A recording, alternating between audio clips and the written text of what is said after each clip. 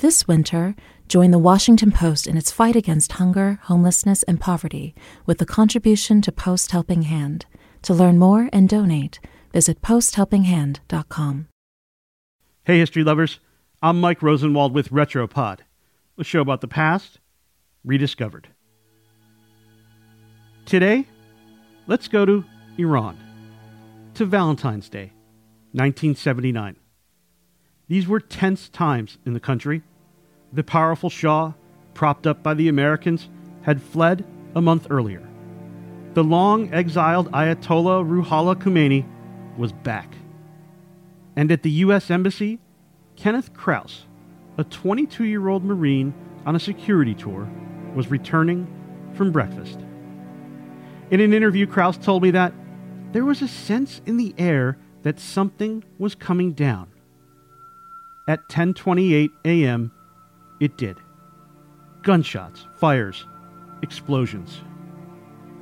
The embassy was under attack by militants.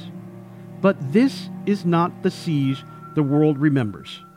The one that would lead to more than 50 Americans being held hostage for 444 days.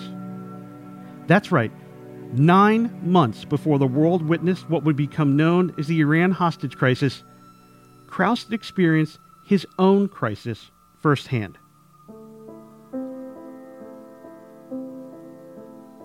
Kraus grew up in Pennsylvania, not far from New Jersey. He joined the Marines in 1975 as an air traffic controller, then re-enlisted and moved to embassy duty.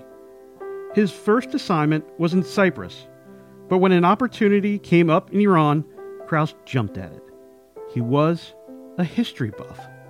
Ancient Persia sounded awesome. Kraus arrived in a suit and tie. He was quickly ordered to change into a flak jacket.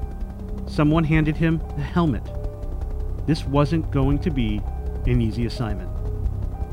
Kraus and the other dozen Marines on security were briefed on increasing threats from guerrillas and other radicals.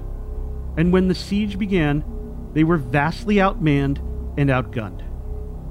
Kraus and others tried to hold their positions in the embassy restaurant. When things got desperate, Kraus made an offer. He and the other Marines would surrender and turn over their equipment if the non-combatants were released. It worked. After the civilians got out, Kraus and the others collected their equipment, pistols, shotguns, radios, but instead of handing them over, they destroyed them. Kraus hid ammunition in pistachio ice cream. That did not please the radicals. Kraus was shot and woke up handcuffed to a hospital bed. Then he was taken to prison and tortured. A week later, after a 20-minute trial, he was sentenced to death by a kangaroo court. After the trial, Kraus was taken back to his cell, and when the guards came for him again, he thought they were taking him to his execution. But instead, he wound up in a room with the Red Cross. There was a window, the first time he had seen light in days. And then an embassy official appeared in front of him, like a mirage, telling him a deal had been made for his release. The young Marine broke down crying. Today, Kraus is in his 60s and a retired police detective in Roswell, Georgia. He swears like a sailor, and he told me stories from his 8 brutal days in captivity with equal parts sadness and gallows humor. But he's not without scars from the ordeal. When Kraus returned home to the United States in 1979, he got a hero's welcome. His family greeted him at the airport, his sisters and mother embracing him. He lifted his mother up, squeezing her even as all the hugging shot pain through his body. He said, "It was the best pain I could ever hope for in my life."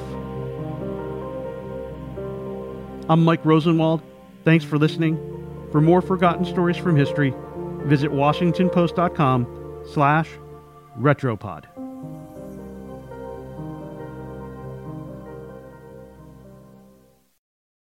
Contributions to Post Helping Hand go directly to services run by beneficiaries Bright Beginnings and Street Village and So Others Might Eat that provide shelter, food, education, and other services to those less fortunate in the Washington, D.C. region.